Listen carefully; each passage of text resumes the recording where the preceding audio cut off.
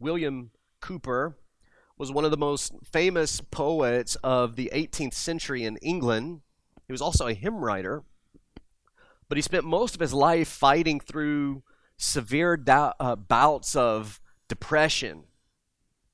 He even spent a year in an insane asylum. If you know anything about his story, after 3 failed attempts at suicide, he was committed to an institution for a year, and he would continue to struggle with these bouts of depression really throughout his entire life until he died in 1800.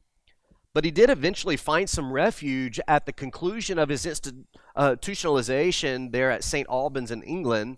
And even beyond that, he eventually found some refuge in a fervent Christianity. And despite his ups and downs, even throughout his life from that moment until his death, he was really a faithful Christian, and he was a faithful Christian in using the gifts that God had given him in poetry and in writing for the glory of God and for the good of God's people. Through a series of events after he was released from his hospitalization, he met one couple that he began to live with that introduced him to a man named John Newton. And John Newton, the famous writer of Amazing Grace and pastor in Olney, England, became his pastor and close personal friend.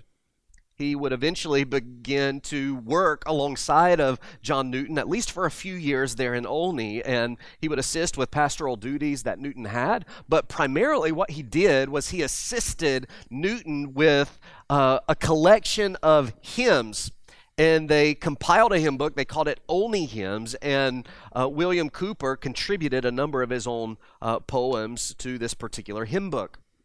And one of his most well-known of these poems was actually initially published under the heading Light Shining Out of Darkness. We know it by a different name. We know it by God Moves in a Mysterious Way. Perhaps you've sung the song before in a church service. It was a reflection on the fact that God's work in us, God's work through us, God's work around us is often quite mysterious. His ways are routinely difficult for us to comprehend and to understand or to even recognize that he's at work at all. Here's what the first stanza of Cowper's hymn says. God moves in a mysterious way, his wonders to perform. He plants his footsteps in the sea and rides upon the storm. Deep in unfathomable minds of never-failing skill, he treasures up his bright designs and works his sovereign will. They don't write hymns like that anymore. We don't use language like that anymore, do we? I want you to listen to the second half of that stanza just once again. It may be on the screen even for you to read along if you can see it. Deep in unfathomable minds of never-failing skill. Do you see what he's saying? That God's ways are incomprehensibly amazing. He treasures up his bright designs and works his sovereign will. Cowper understood God's absolute sovereignty over all the events of his life, while also acknowledging that God's work is often a mystery to us. It's mysterious, hard to understand. Here was Cowper, who was committing his life and his talents and his gifts to the service of the Lord even after his conversion, and yet he was still suffering. God moves in a mysterious way is his response. No matter how many times maybe he sat at home, unable to even attend a church service because of the deepness of his depression, surely he wondered, is God even working at all? But God's work is often a mystery. God doesn't fill us in on everything we'd like to know about what he's doing, but he instead calls us to trust in his sovereign purposes. Just crucial to the Christian life, isn't it? It's not always clear why he uses certain people or certain circumstances in our lives, yet his word shows us repeatedly that he's always working for his glory and for our good. The story of Shamgar, as small as it may be and as obscure as it may be, is shrouded in the mystery of sovereignty. God is clearly in control of all the events that are taking place in Shamgar's life, but we're told almost nothing about what happened and why it happened the way that it did. It's a mystery. But even the things that we do know as we read this one verse about Shamgar is unusual to say the least. When I was a kid, if you were like me, you liked the Teenage Mutant Ninja Turtles. And anybody have a favorite Ninja Turtle? You want to admit who your favorite Ninja Turtle was? Let me tell you who my favorite Ninja Turtle was. You'll never guess it. Donatello. That's weird, isn't it? Donatello was a weird favorite Ninja Turtle because Donatello wasn't the cool one. He was the smart one with glasses, and here's what he carried. Not a sword like Michelangelo. He carried a stick. That's all he had. He had a stick. If Ehud is the James Bond of judges that we learned last week, Shamgar is the Donatello of judges. All he has is a stick, essentially. And he carries out this tremendous victory under the power of God. And we look back at that and we think, why in the world does God do things like this? Why does he do such strange things? His way is mysterious. Really, at the end of the day, the verse, it provokes more questions than it gives answers. But we know that while not all Scripture is equally impactful, it is all profitable. That's what Paul tells us. It's all profitable for our faith. It's profitable for our maturity in Christ. And this little verse about Shamgar is no exception. And if we will apply our hearts and our minds to wisdom this morning, I think what we will find is that it provides some wonderfully edifying truths about the nature of God's work and God's grace. Okay? We're looking at the nature of God's work and God's grace. Here's the first thing I want you to see. I want you to see God's preserving grace. God's preserving grace. We can get into a lot of questions about this particular verse that we can't actually provide answers for. But the most pressing question of all is, why is this story here in the first place? In fact, you could easily remove it and you wouldn't even recognize that anything was missing in the text. In fact, start reading with me at chapter 3 and verse 30, and we're going to read to the first verse of chapter 4, but we're going to skip over this verse about Shamgar. Just notice this. So Moab was subdued that day under the hand of Israel, and the land had rest 80 years. And the people of Israel again did what was evil in the sight of the Lord after Ehud died. You could literally skip Shamgar and wouldn't even know it. So why is it here? Well, the final phrase of the verse at least gives us the general purpose of it. It says, he also saved Israel. That tells us the general purpose, doesn't it? Like every narrative in Judges, this little story is about how God delivers his people. But that doesn't explain why the author found it so necessary to include this little obscure story in the middle of a book that has much more dramatic stories about that same truth. Every one of them. We start with Othniel and Ehud, and then Barak and Deborah, and then we're going to eventually get to the big ones like Gideon and Jephthah and Samson. They're all saying the same thing. God is faithful to his covenant. God delivers his people, right? So why did he feel it so necessary to leave this verse in here? Some have concluded that the verse was a later addition by a different author and really serves no purpose at all. But that's unhelpful conjecture. It can neither be denied or validated. Many have written that the author was really trying to include 12 different deliverers so that he could match the number of tribes in Israel.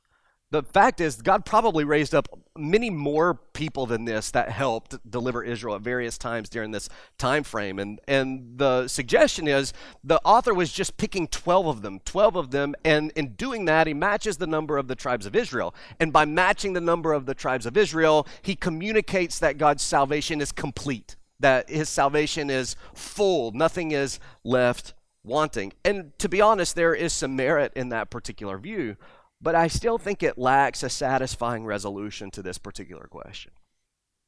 I want to suggest that the primary purpose of the Shamgar narrative is to highlight an often neglected or maybe even completely ignored aspect of God's salvation, his preserving grace.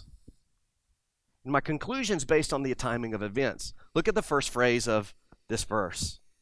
After him was Shamgar. Well, who is the him? After who? Ehud, right? The timing of Shamgar's exploits overlaps with the leadership of Ehud, which is who we studied last week. That's the previous verses. But Ehud's death isn't recorded for us until the first verse of chapter 4 in the Barak cycle.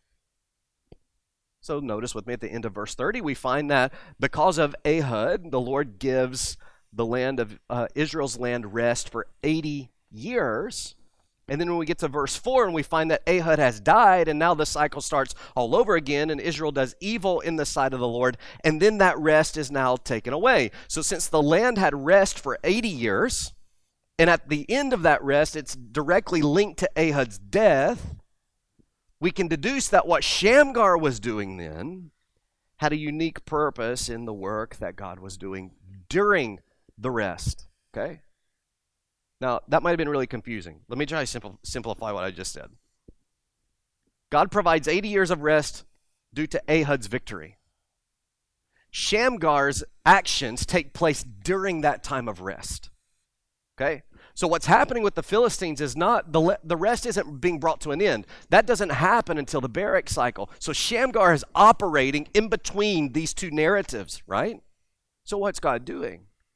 Shamgar isn't delivering Israel from an oppressive government like the Moabites or Jabin, the king of Canaan, that we'll study about next week. What Shamgar is doing is preserving the rest that was initiated by Ehud. Do you see that? This is what he's doing. This is what I'm calling God's preserving grace, his preserving grace.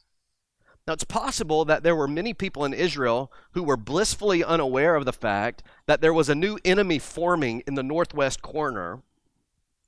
And while they were enjoying the blessings of peace, they might not have even known that there was this farmer in the Northland who was fighting off this fierce enemy. God had raised him up, and the reason was God was preserving their peace.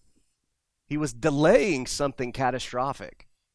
He was preserving the rest, something that maybe they weren't even aware of. And we mostly think of God's work in terms of crisis or in the moment of crisis, don't we? We don't always think about what he may be doing to delay or prevent a crisis in our lives altogether. In fact, it's often in retrospect that as Christians we look back on particular moments of our lives and we see, okay, I didn't understand it then, but this is what God was doing, and you can clearly trace his hand through the events of your life. But even then, we typically, in retrospect, relate those things to moments of crisis. Have you ever stopped to consider a time of peace in your life and a time of comfort and joy in your life? And just look to see, what was God doing in my life to preserve that peace and that joy and that comfort in that particular moment? I think that's what God's doing with Shamgar. It is a unique feature of God's grace that we don't often think about. He's preserving something for his people. Preserving something. He had brought his people peace and was graciously preserving it, even though they had probably already begun to slip into another cycle of idolatry.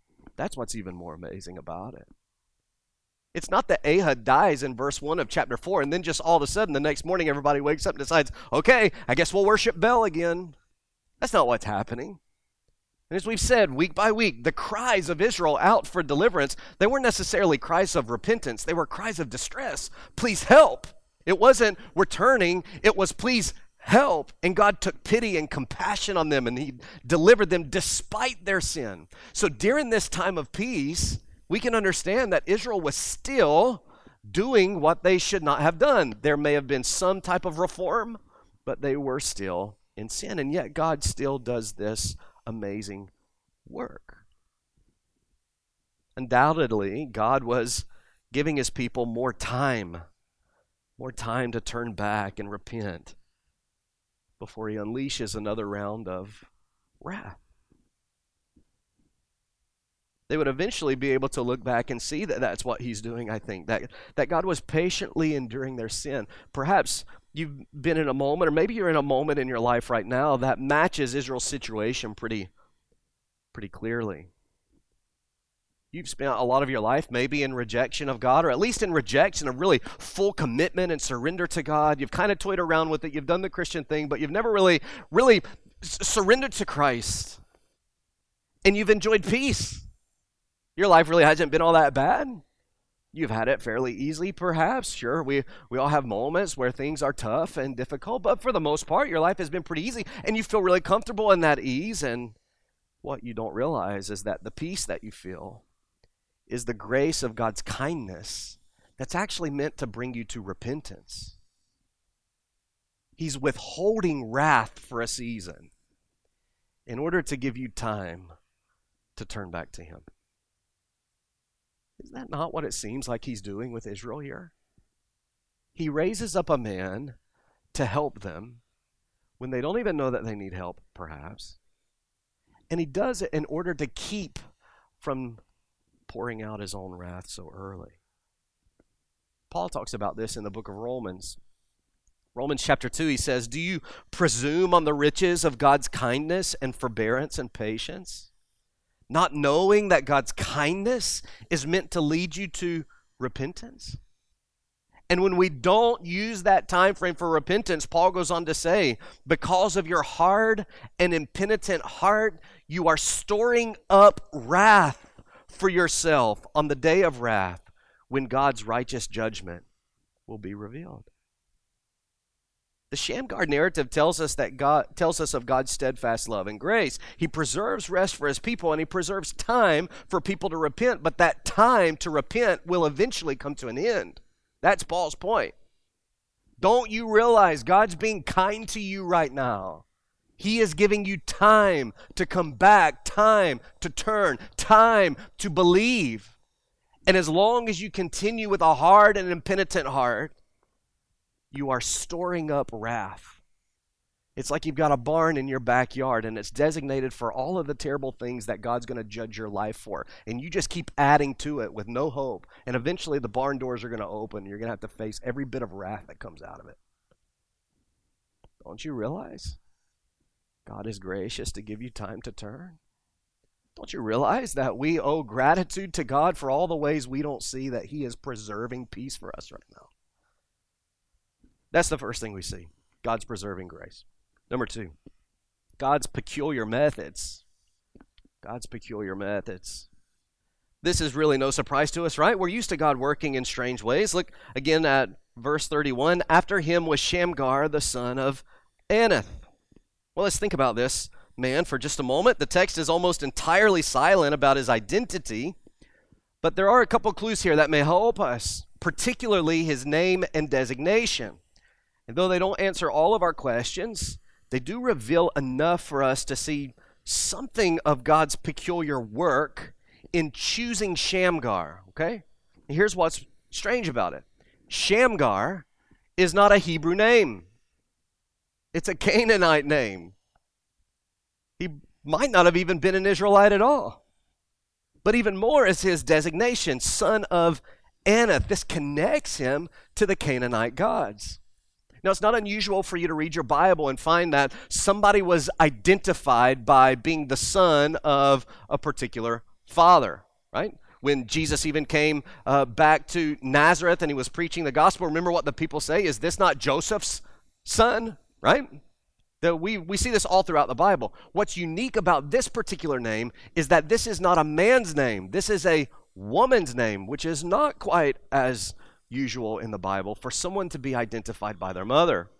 But then when we dig in just a little bit further, we find not only is this a female name, Anath was the name of an ancient Egyptian goddess of war.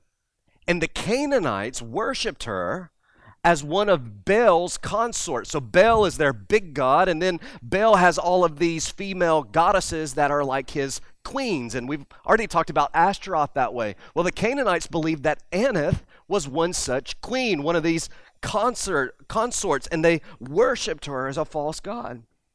Some have even suggested that maybe Shamgar belonged to an elite group of soldiers that we know about historically that were known as the troop of Anath, and that this designation is connecting them there.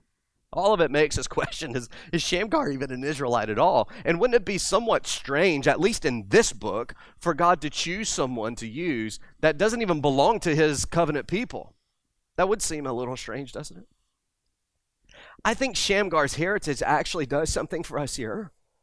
It represents the general disobedience of Israel, which in Judges is underscored by their proclivity for intermarrying with the Canaanites and then subsequently worshiping the Canaanite gods. Hasn't that been the problem?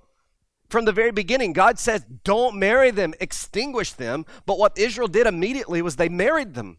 And they did exactly what God said would happen.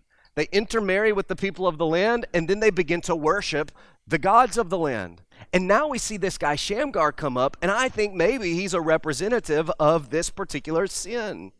It's possible he was a Canaanite, but there is a pattern in Judges of God raising up deliverers from Israel who have less than ideal pedigrees. Jephthah would be another noticeable part of that pattern. Either way, here's the takeaway. God is pleased to use broken, sinful people for his glory and for the good of his people. Isn't that interesting? There's this problem going on in the north. We would expect, who's God going to raise up to do something? Well, surely it's going to be like the golden boy Othniel, right? Who we have nothing negative about at all in the book of Judges. Surely it's going to be somebody like Joshua or somebody like Caleb who God is going to use, but it's not that at all. It's Shamgar. Shamgar, who if he's not a Canaanite himself, is at least identified by name as a Canaanite worshiper. And yet God uses this man. After all, who else is God going to use? Apart from the Lord Jesus, there's no other kind of person. Are you a broken, sinful human? Guess what? Be encouraged. You're precisely the type of person God wants to employ in his work of grace.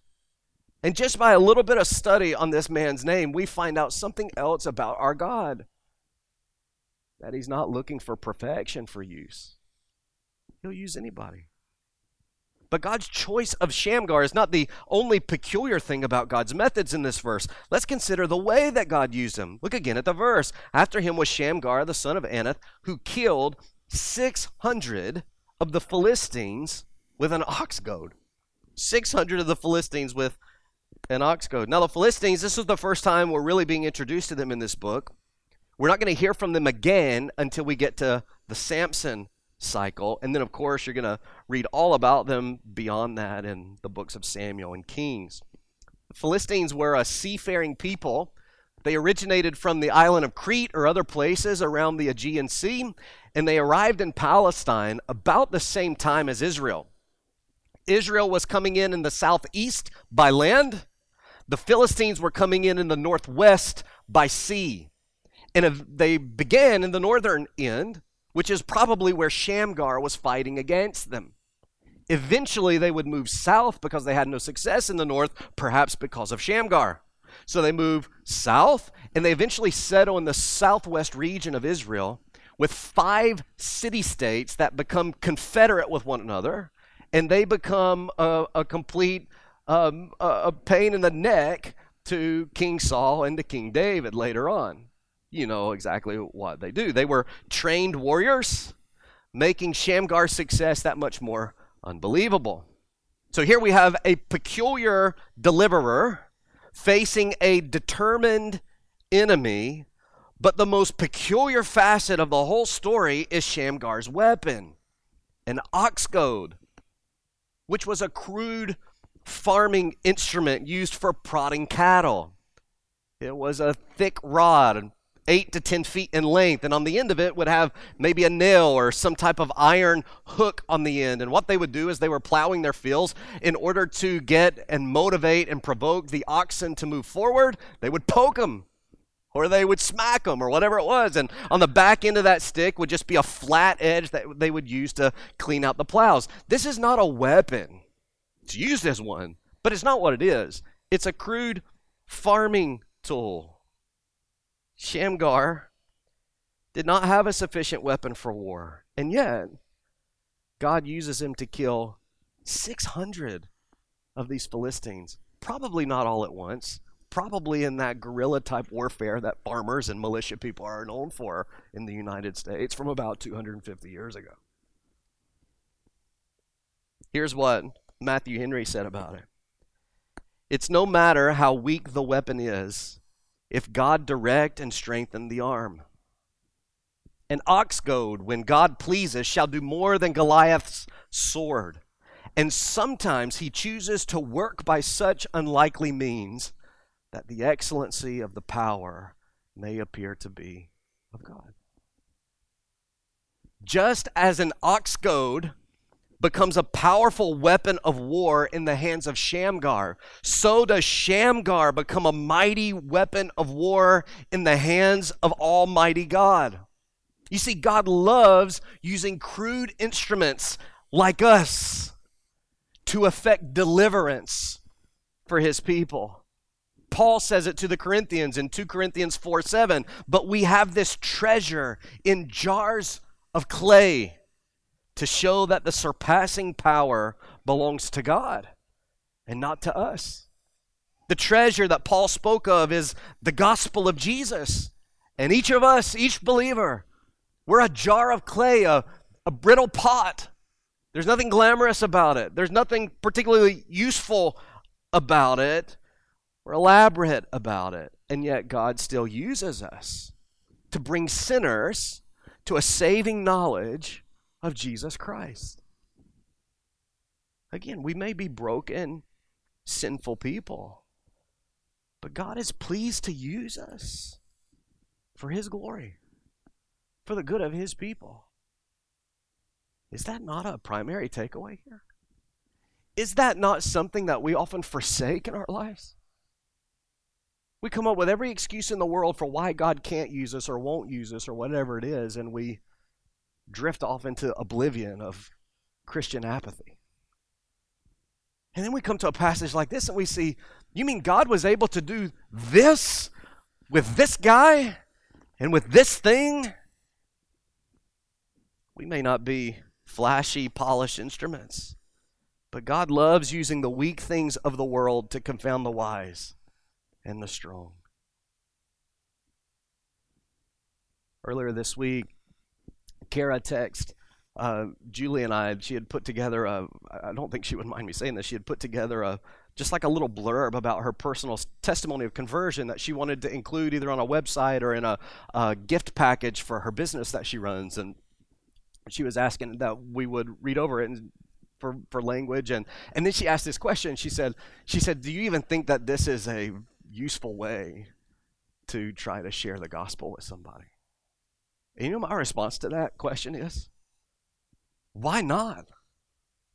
Why not? You know what I think God loves to use? Little insignificant paragraphs about our testimony of conversion. I think he's pleased to use those things. Why not? I had 2 different conversations this week, one with Andy and Amy and then one with Chris about people that they know that they've thought about inviting to our friend day in 2 weeks. The problem is both situations involve somebody whose first language isn't English. And the question is it even worth it to really go so far as to invite them when they may not get anything out of it? And my response is, why not? If God doesn't use the crude things of the world, if he isn't using the unusual circumstances of the world, what's he going to use? I think he loves to use things like that.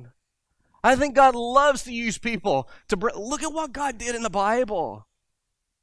He spoke truth through a donkey at one point. You don't think he could maybe use me once? You remember the day of Pentecost? These simple fishermen, they stand out in Acts chapter 2 in Jerusalem and they begin to proclaim the gospel of God. But all of these people, they weren't hearing it in Hebrew. They were hearing it in their own language. God does weird things.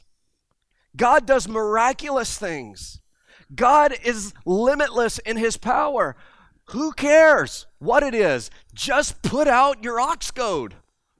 Just get it out of the closet. Start to wield it and see what God might do. Why not use your seemingly weak method to reach others for God. If God can use Shamgar and his ox goad, he can surely use us, right? I think God is pleased to use little churches that meet in elementary schools. I think God is pleased to use kids programs that have 6 or 7 kids on a Sunday afternoon.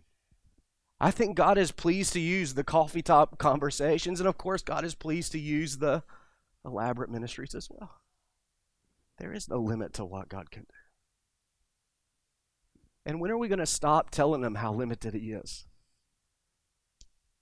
When are we going to stop telling God, I'm not useful enough. You can't do this. You can't do this thing, or this would never work. Why would we tell God something like that? Shamgar killed 600 warriors with a farming tool. You're telling me he can't use that friend day card that was on your chair to bring one person to a service that might hear the gospel and respond in the grace of God? Wasn't this Cooper's point in that hymn? God moves in a mysterious way, his wonders to perform. Deep and unfathomable minds of his unfailing skill, he works out his sovereign will. We don't have to know what he's doing or even think that it's worth it. We just have to do it. God goes from there. Third thing I'd like you to see is God's power to save. God's power to save. Last phrase, he also saved Israel. He also saved Israel. Shamgar's an obscure individual to us for sure. But we ought not let that lead us to think that he was unknown during his own time.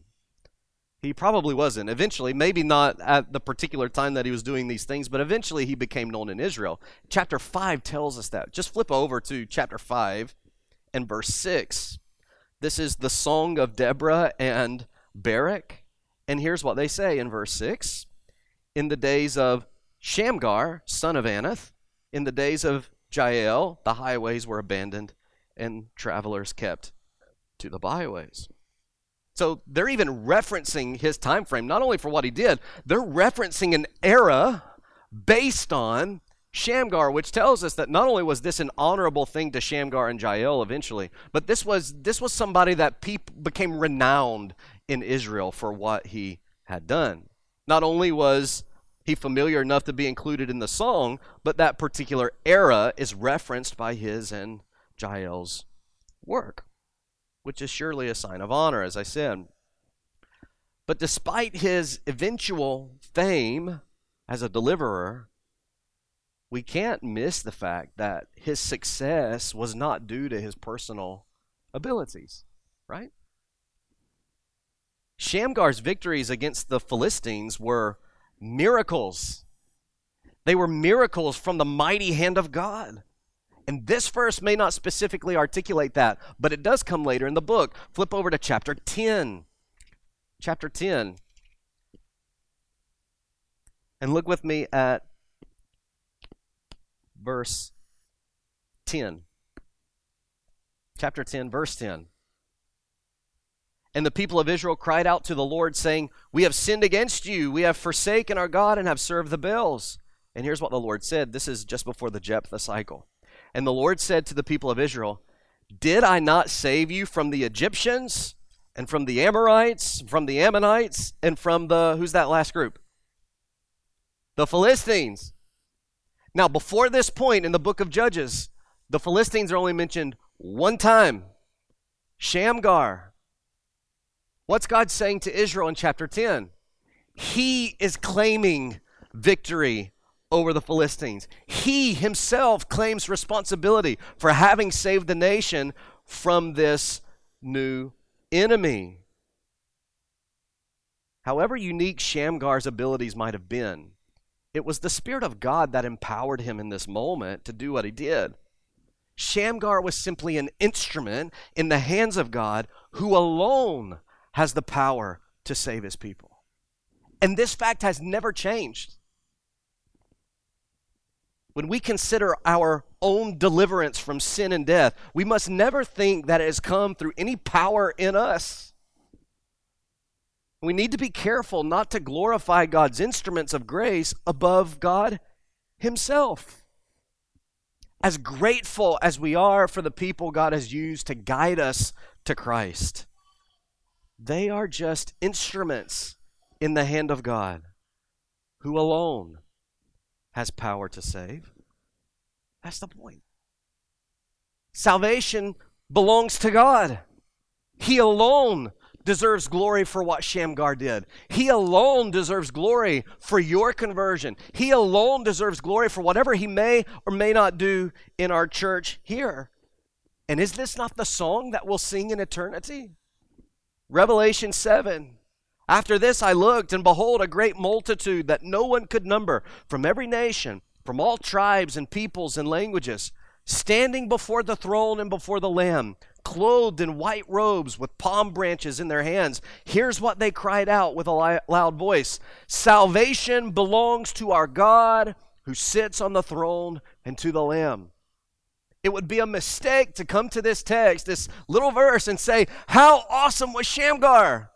No. We come to this little verse the same way we come to all the others in Judges, and we say, what an amazing God, that he would use such crude people and such crude instruments to deliver his people. What an amazing God he is.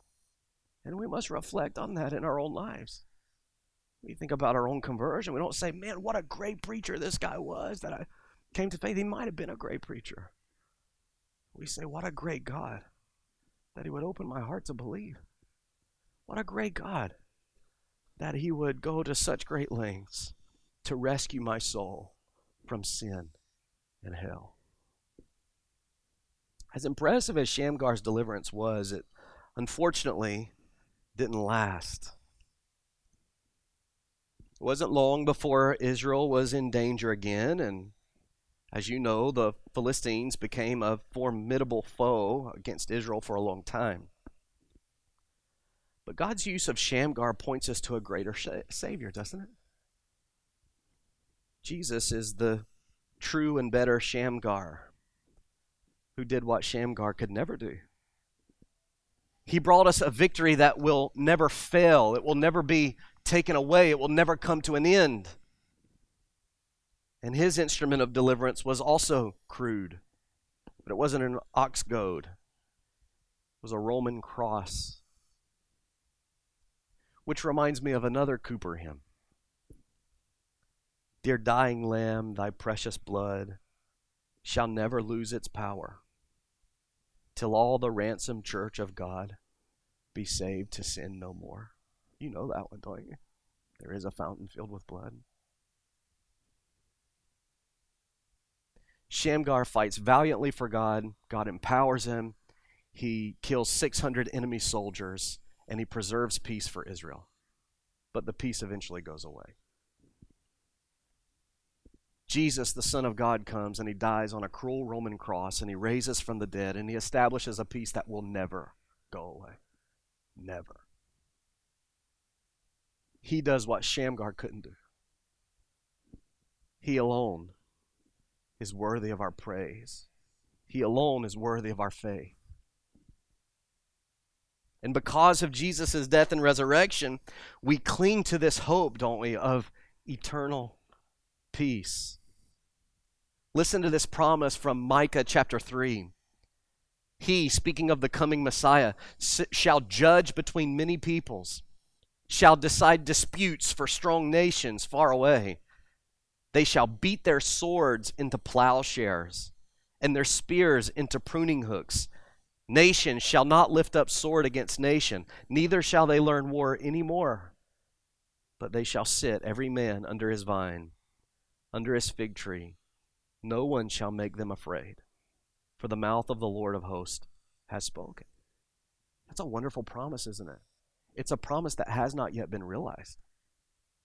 You see, we live in that already but not yet time frame, don't we?